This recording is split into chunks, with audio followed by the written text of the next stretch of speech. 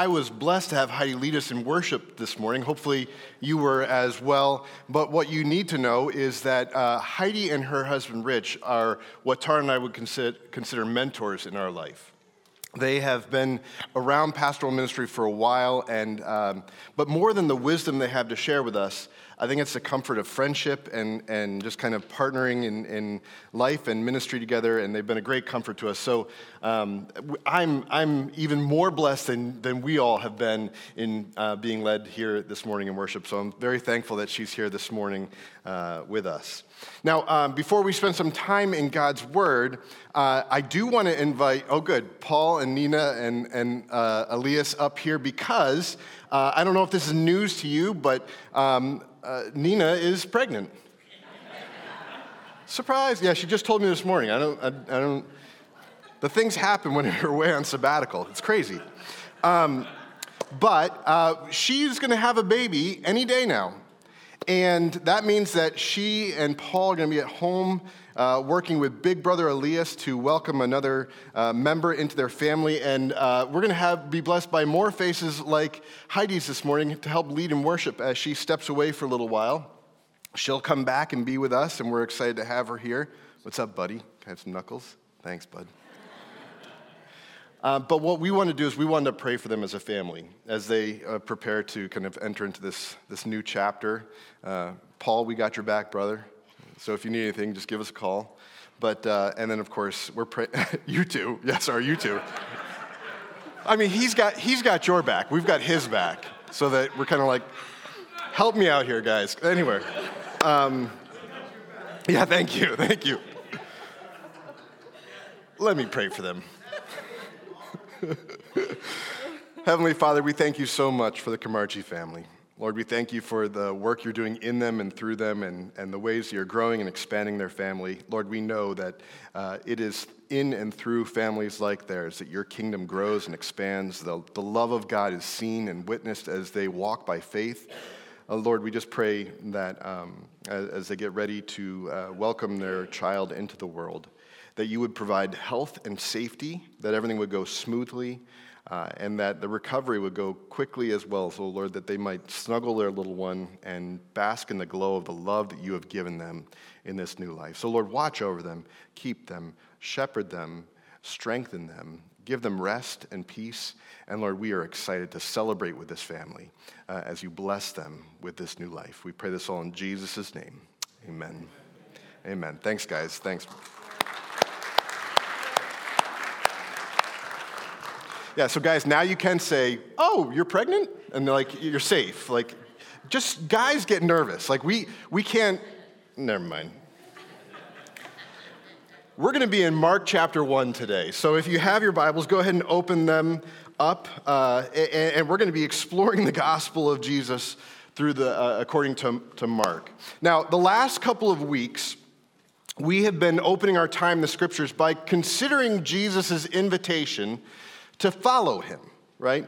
The message of the Bible, the message of the life of Jesus is not just this biography that we find interesting and important and want to study and understand. It's an invitation to follow Jesus. And specifically, we've come into the fall having thought about Paul's challenge to the believers in Philippi to join with him in pressing on after Christ. Now, the Greek word he uses in the passage in his letter is dioko, and it was the word used to describe also his persecution and his attack on followers of Jesus, right? When he would call people to stone Stephen or to imprison believers and chase them to various villages and cities and persecute them for following Jesus, he used this word dioko to describe what he was doing. And it's the same word he uses to describe pressing on after, pursuing, seeking Jesus. Right? This is not just a mental exercise for him. This is the discipline of his heart. It was a matter of his will, his desire to persistently follow after him. And church, in this season of renewal that God is working on in us, in our hearts and in our lives, is this invitation, I believe, that Jesus wants to form in us more and better followers after him, to press on with Paul after Jesus, to seek after him, not to necessarily obey him better, but to desire him more deeply. Think about the desires of your heart for a moment, the desires of your life. There are lots of things that we desire, right? In fact, there are so many things we desire that idea of desire and longing kind of gets watered down, I think, a little bit. But what Jesus wants for us in this new season of life for us is to form in us more and better followers who press on after him. This idea, though, of being a follower, I think it creates a little bit of confusion for some of us. I'm reading this great book right now called The Call to Follow, Hearing Jesus in a Culture, point about how being a follower is not what many of us long to or desire or aspire to be, right? We don't wake up in the morning with aspirations of being a great follower at work or being a great follower in our marriages or in our families.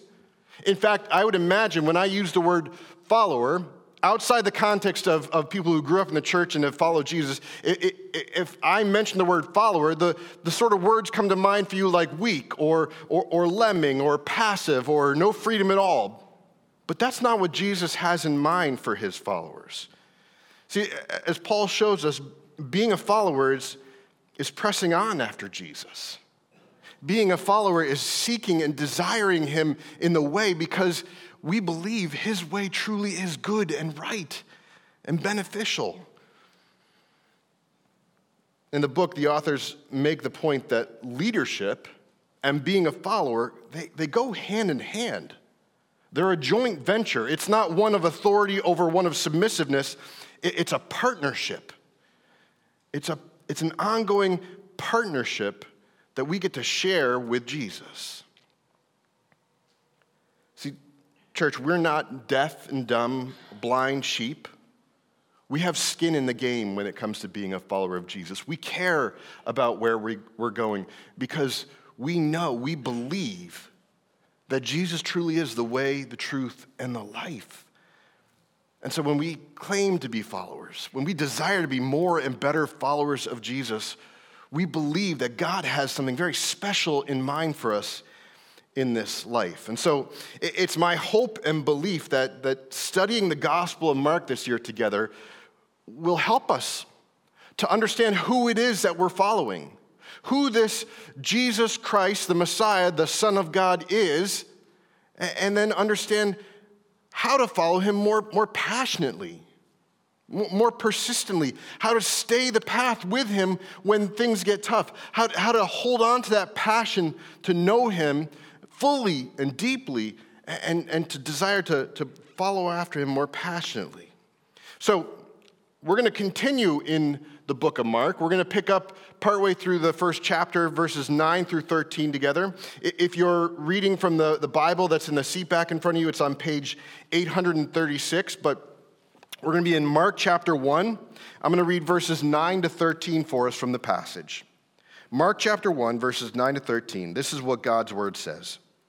In those days, Jesus came from Nazareth of Galilee and was baptized by John in the Jordan. And when he came up out of the water, immediately he saw the heavens being torn open and the Spirit descending on him like a dove. And a voice came from heaven, "You are my beloved Son. With you I am well pleased." The Spirit immediately drove him out into the wilderness, and he was in the wilderness 40 days being tempted by Satan. And he was with the wild animals, and the angels were ministering to him.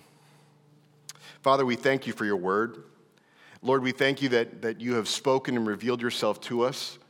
Lord, I pray on our behalf that you would make us more and better followers of Christ, that you would allow this passion, the desire for you and you alone to foster and grow and expand in our hearts and minds, that it might shape and inform every other area of our lives. And Lord, may it start here with knowing Jesus, knowing him more fully and clearly and desiring him more dearly, Lord. So have your way in us. May your Holy Spirit work in us, enliven your word to us, transform us, we pray. In Jesus' name, amen.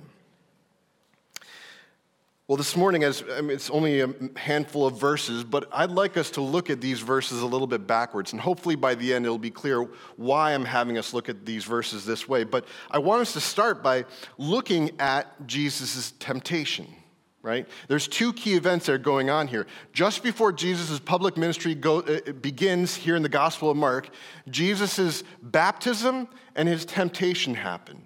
And these two events, I believe, are connected. The temptation is where I want us to start. Last week, when we were studying the verses together, we learned that the people of God expected good things to happen in the wilderness. Right? The wilderness was where Isaiah the prophet said that God would declare, "Comfort, comfort my people." In other words, this was the place where God was going to declare the beginning of the end of their exile from God.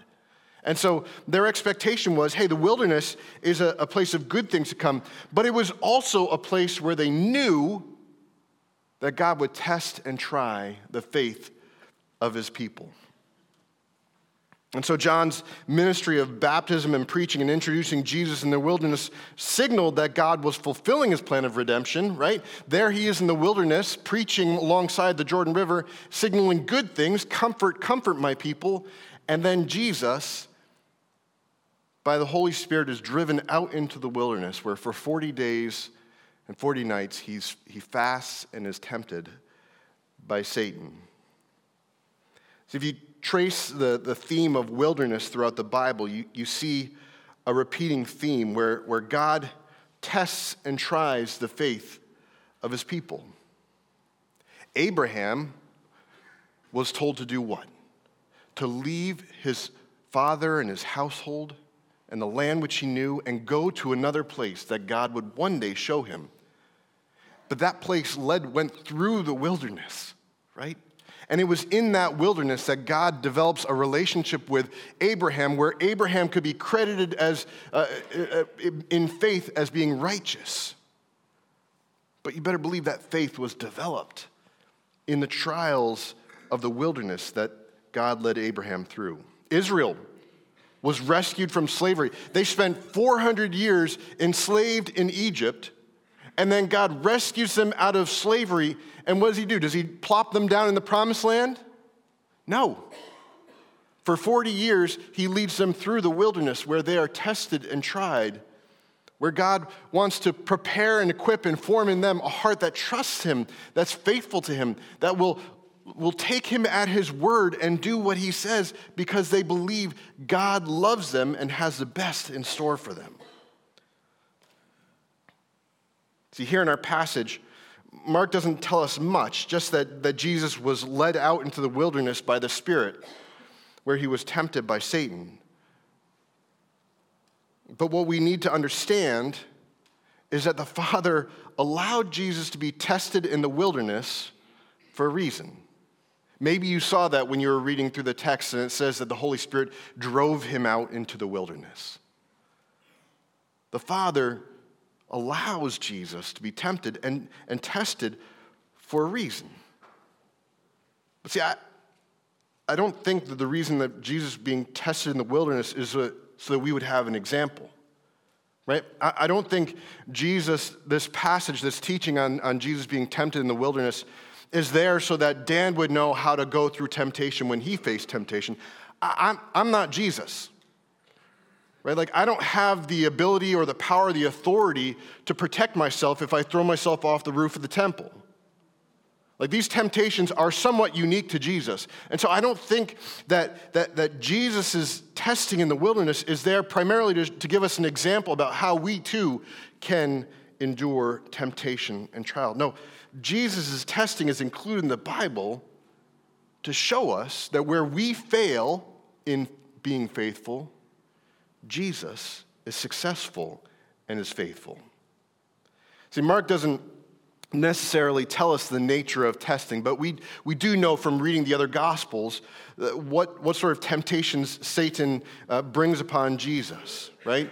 Satan is literally tempting Jesus to abandon his identity as the Son of God, to forego being the Son of God and instead to kind of wield this power for his own purposes. These are these are temptations that mankind has failed to be faithful in time and time again. Whether it was Moses striking the rock in the wilderness when Israel was complaining about being thirsty, or Israel as a nation complaining about not having enough food. Pause real quickly. When Israel was led out into the wilderness, they go out into the wilderness, and what happens after 3 days in the wilderness? Text tells us they get hungry and start complaining. 400 years they spend in slavery. 400 years they're fed slop and kind of work to the bone. God miraculously leads them out of slavery. He protects them from the Egyptians that are coming after them. And 3 days later, they completely forget what God has done. And they start complaining. So I think what we see there is Israel is failing to take God at his word. That God's going to provide for them and care for them. That God is faithful. And this is not just Israel's failure, by the way. I'm not pointing fingers at these examples or these stories from history of where they failed, but I wouldn't. Time and time again, whether it was Moses or the Israelites or whoever, fill in the blank, we fail to trust God and take him at his word when our circumstances get a little tough. So I think if I could characterize mankind, it would be that mankind is a broken record of forgetting God's faithfulness and failing to be faithful toward him as a result. I mean, this broken record goes all the way back to the garden when Adam and Eve sinned, right? You know that story, right? When God creates, he creates everything they could possibly want or need in the garden. One thing they're told not to eat of. Don't eat from the tree of the knowledge of good and evil, right? Everything else, all they could want, all they could need is there and available to them. But do you remember what happens when Satan comes along to tempt them? He tries to get them to doubt the goodness of God, to doubt that God loves them, to not trust in God's word. He says, did God really say that you can't eat from the tree of the knowledge of good and evil? He's planting the seed of doubt that you know what, do you realize God's withholding goodness from you? There's something there that he's not letting you have. And so the nature of Satan's temptation of Jesus in the wilderness was just like Adam and Eve. But where Adam and Eve failed to trust in God,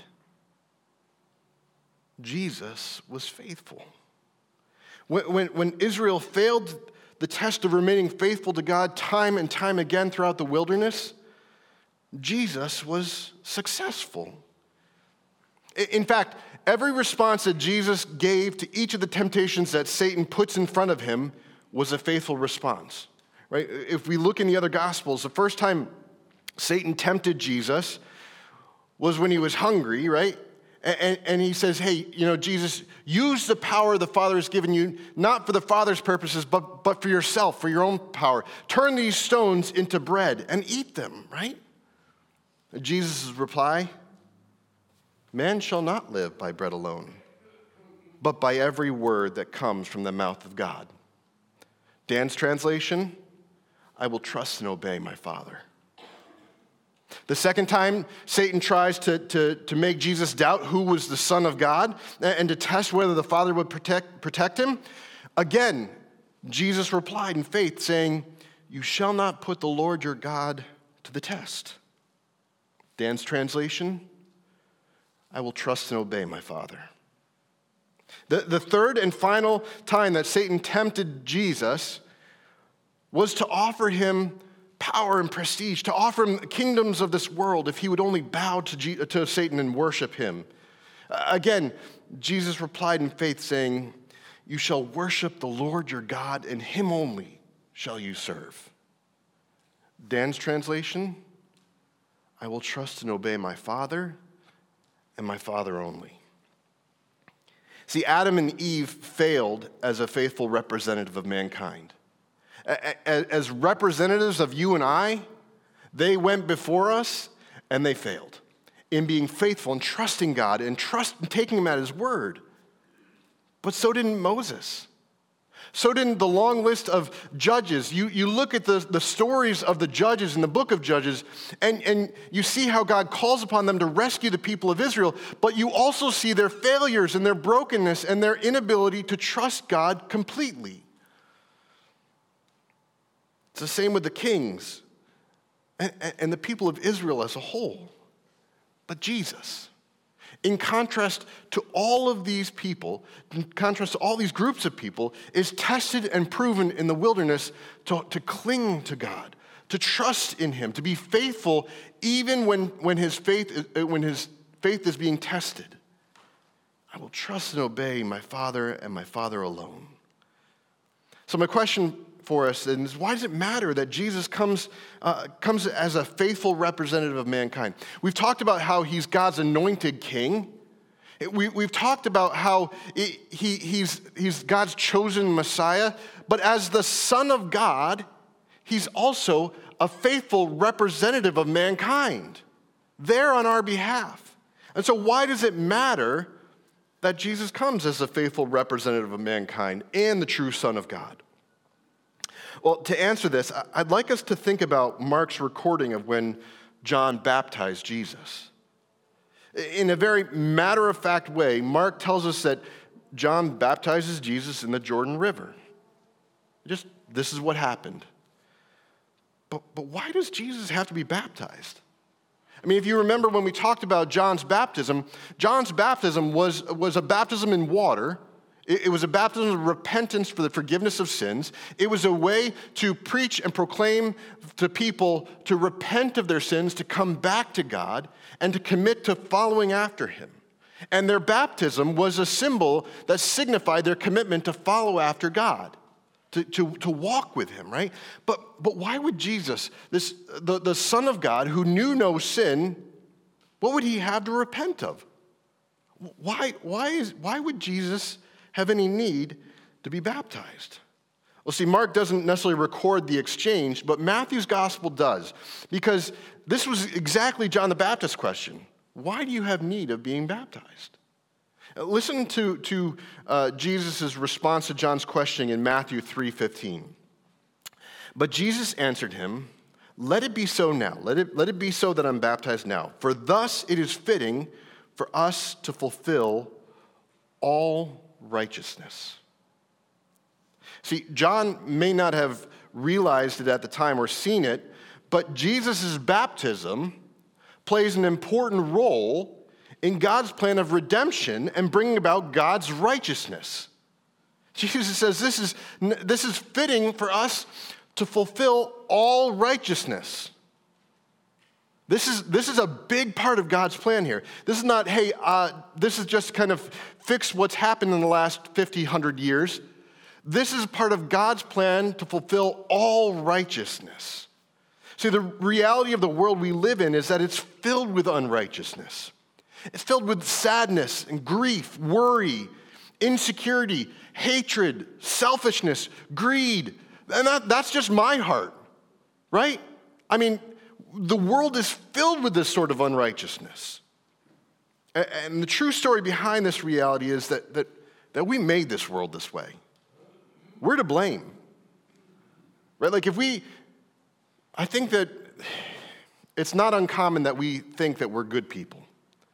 But I think if we actually sat with things for a little while and dug a little bit deeper and looked deeper into our hearts, forget our neighbors' hearts, but look deeper into our own hearts, I think we could find ways that we've contributed to the brokenness of our world, the unrighteousness that's going on in this world.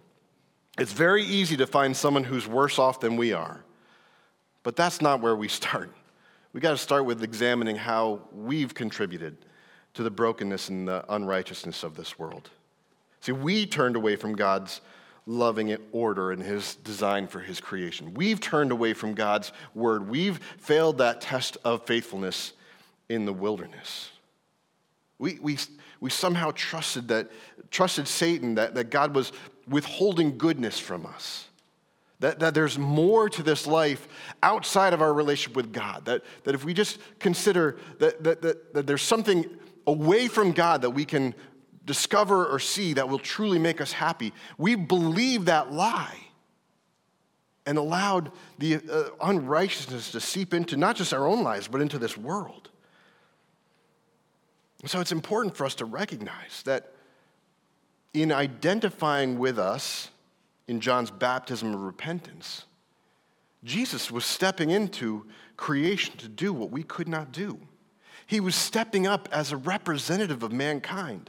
He was a greater Moses, a greater King David. He was greater Son of God. The Bible actually refers to Israel, when Israel's enslaved in Egypt, and God is telling Moses to tell Pharaoh to let his people go. He refers to Israel as his own son. Right?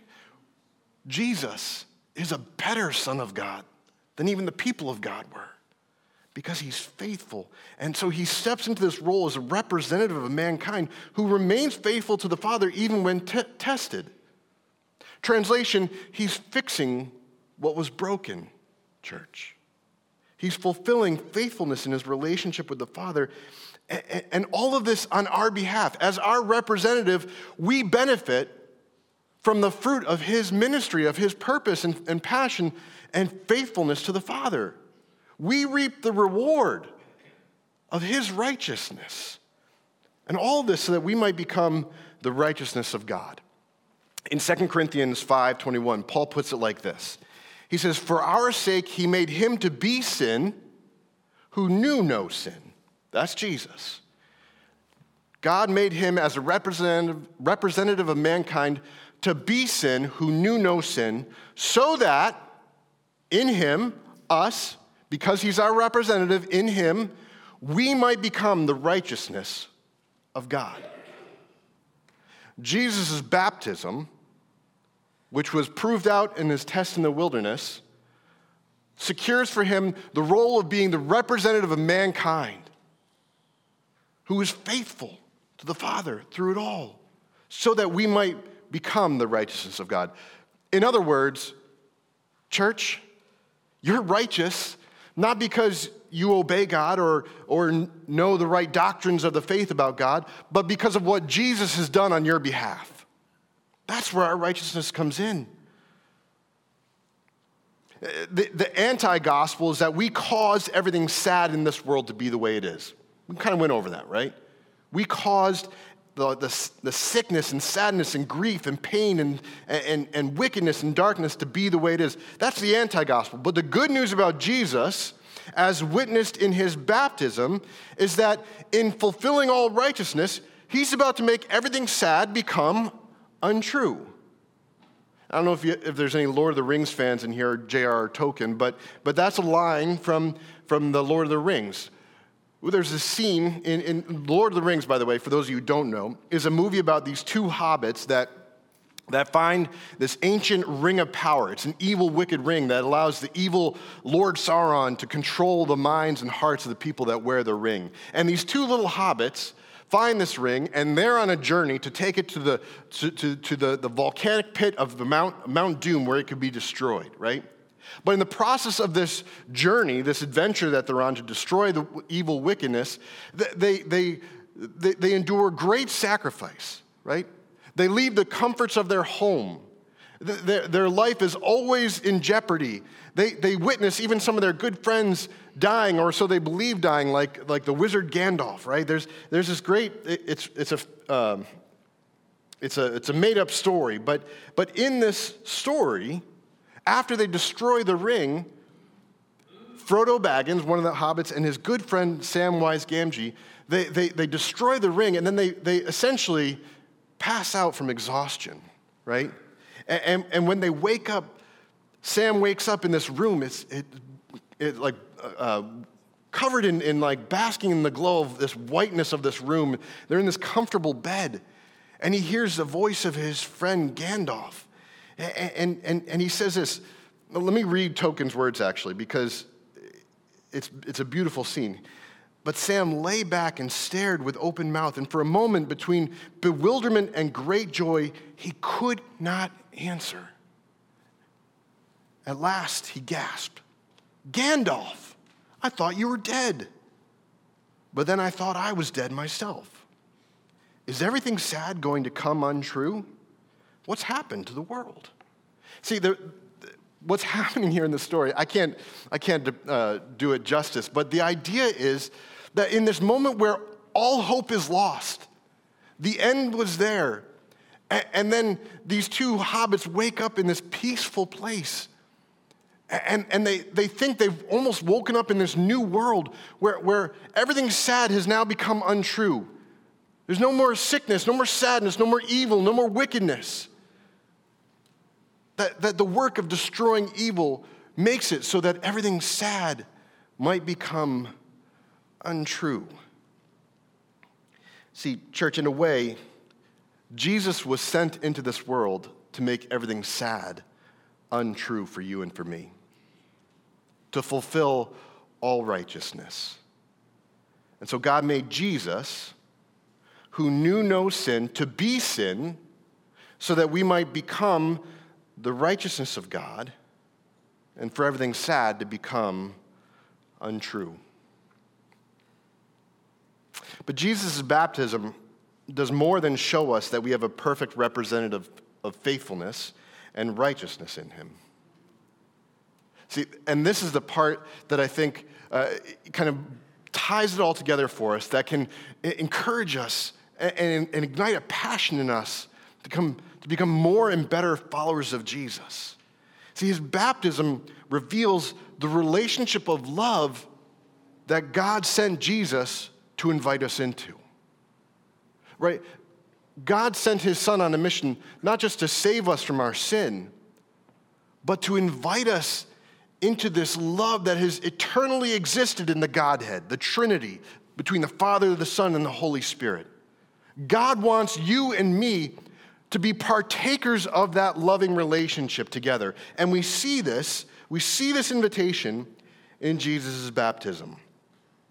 One of the things that we as a church believe is that God created all things, right? And as Heidi was talking this morning, it wasn't just God the Father there, but also the Son was there from the Gospel of John. That in the beginning was the Word, and the Word was with God, right? But not just that, we also know in Genesis that the Spirit of God hovered over the waters. And so we believe that the work of creation was the work where God the Father, God the Son, and God the Holy Spirit were there together in the creation of all things. But here's something I want us to consider. Though the work of creation was the work of the Trinity, so isn't the work of redemption. See, here in Mark's gospel, we're similarly taught that the work of redemption and making everything sad untrue is a work of the Father, the Son, and the Holy Spirit. Look again at Mark chapter 1, verses 10 and 11 with me.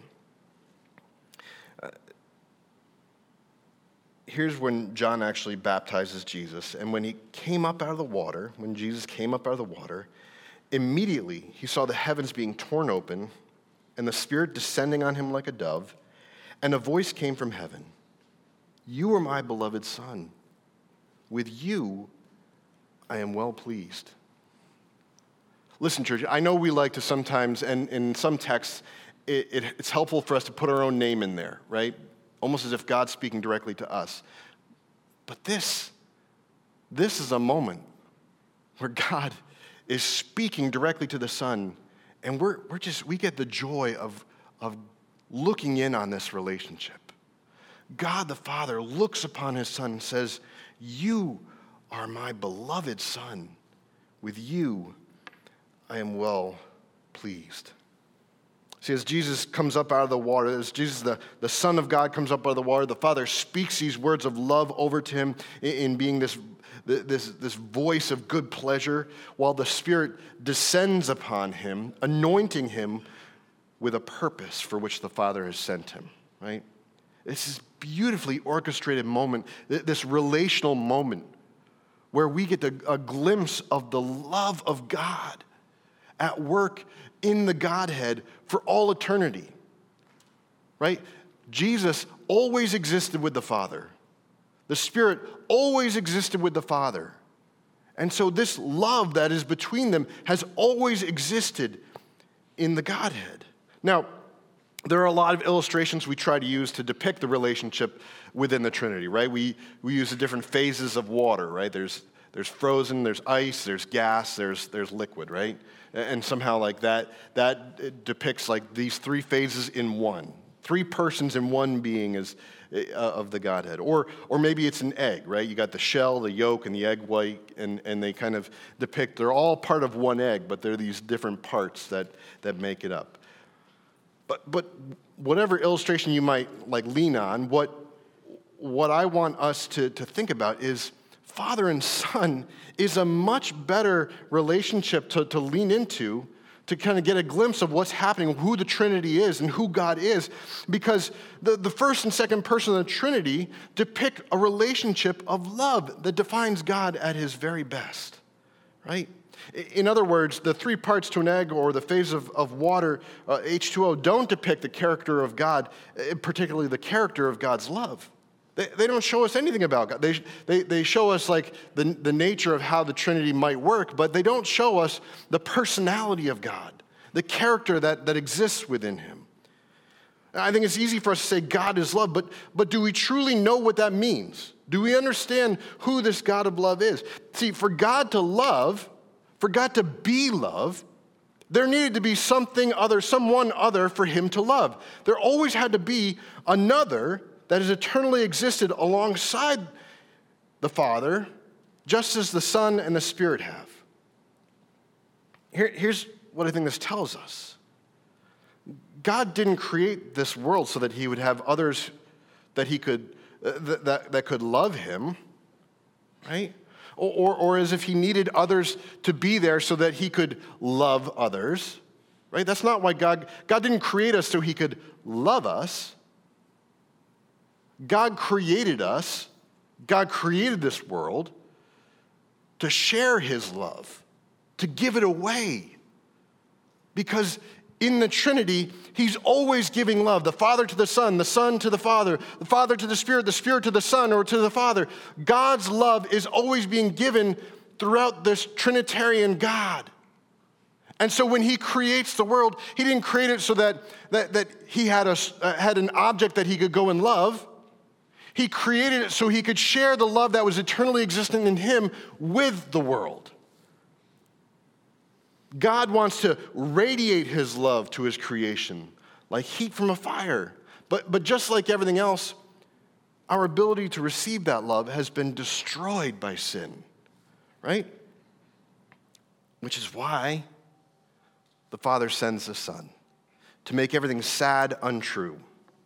The Father sent the Son to fix what was broken, that we might know and experience the love of God. Pause for a moment.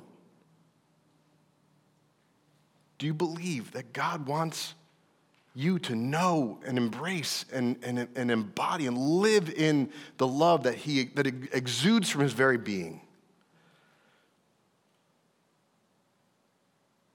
There's a great book. If you ever want a book that kind of depicts Christianity well, it's a book by Michael Reeves called Delighting in the Trinity. And he says this in the book. He says, this is why the Son goes out from the Father in both creation and salvation, that the love of the Father for the Son might be shared. God is a giving God. God is a generous God. And what God wants to give is his love, the very core of his being. Consider Jesus' prayer for us in John 17, verses 24 to 25. Jesus prays this. He says, Father, I desire that they also whom you have given me may be with me where I am, to see my glory, the radiation of my character, that you have given me because you have loved me before the foundation of the world. There's that eternally existent love. O righteous Father, even though the world does not know you, I know you, and these know that you have sent me. Or maybe we want to put it in the context of a verse that many of us were taught to memorize when we were younger. For God so loved the world and wanted to share his eternally existing love with the world, that he sent his son Jesus so that we too might know God's love. One more quote for us from Mere Christianity. C.S. Lewis writes this. He says, "The whole dance or drama or pattern of this three-personal life is to be played out in each one of us. The Trinity is to be played out in each one of us," he says. Or putting it in another way, each one of us has got to enter into that pattern, to take his place in the dance, to take our place in that space between the Father, the Son, the Holy Spirit, the love that's being shared between them. There is no other way to the happiness for which we were made. If you want to get warm, you must stand near the fire. If you want to be wet, you must get into the water. If you want joy, power, peace, eternal life, you must get close to or even into the thing that has them. They are not a sort of prize of which God could, if he chose, just hand out to anyone. They're a great fountain of energy and beauty spurting up at the very center of reality. If you're close to it, the spray will wet you. If you're not, you'll remain dry. Lewis goes on, he says, "Now the whole offer which Christianity makes is this, that we can, if we let God have his way, come to share in the life of Christ. If we do, we shall then be sharing in a life which has always existed, consisting of love between the Father, the Son, and the Holy Spirit, and now includes you and I. We too get to become sons and daughters of God, children of God." See, when John baptizes Jesus by the Jordan River, we're given this beautiful look into the reality of this relationship between Father and Son and Holy Spirit. And this is a relationship that's been going on for all eternity. What does the Father say? "You are my beloved Son." Not you, Dan. You, Jesus. Jesus Christ, the Son of God. "You are my beloved Son, in whom I am well pleased." That's the love of the Father for the Son. That's the love that you and I are invited into because we have a faithful representative, finally, who will go before us and invite us to follow with him in fulfilling all righteousness. See, church, following Jesus isn't defined by how well you obey Jesus. That's moralism, right? If your confidence in your Christianity depends on how well you're obeying Jesus, you got things backwards in your relationship. Our willingness and desire to obey Jesus should flow out of an abundance of our love for God, not an obligation.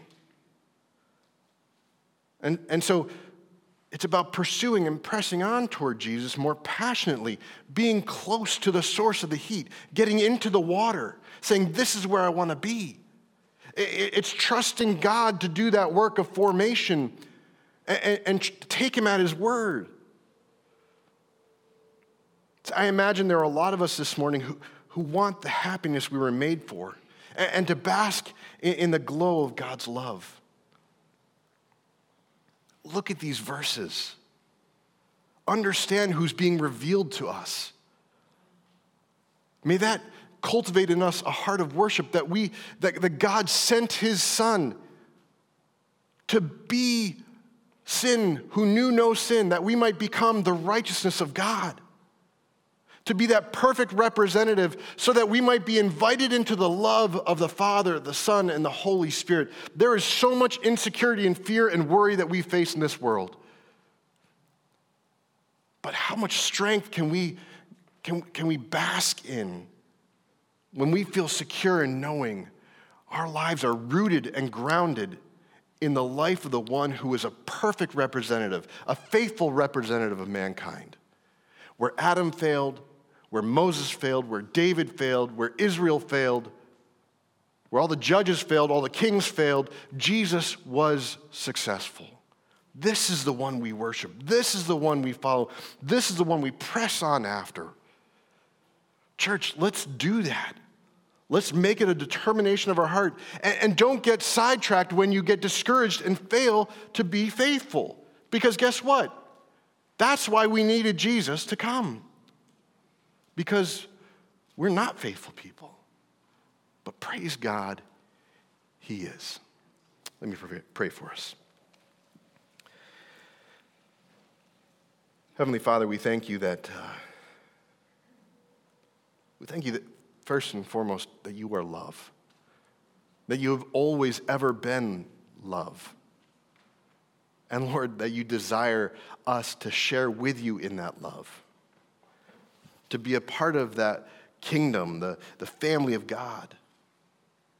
And you cared so much about that you sent Jesus to be our faithful representative. Lord, I pray that we would just accept that. That we would accept that by faith. And that in accepting that by faith, we wouldn't feel the obligation to go out and obey you and try and prove our righteousness, but that we would rest secure in the place, that knowledge that Jesus is our righteousness.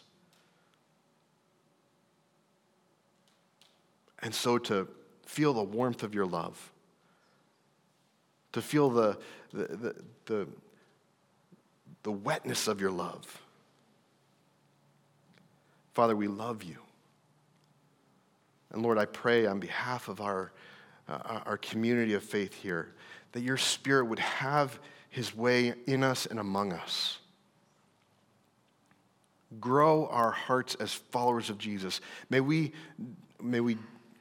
cast that idea of following being a weakness far away from us and accept your invitation to follow you as an invitation to share with you on this joint venture of seeing your kingdom grow and expand as more and more learn to trust Jesus, to trust him as the perfect and faithful representative who's here to fulfill all righteousness.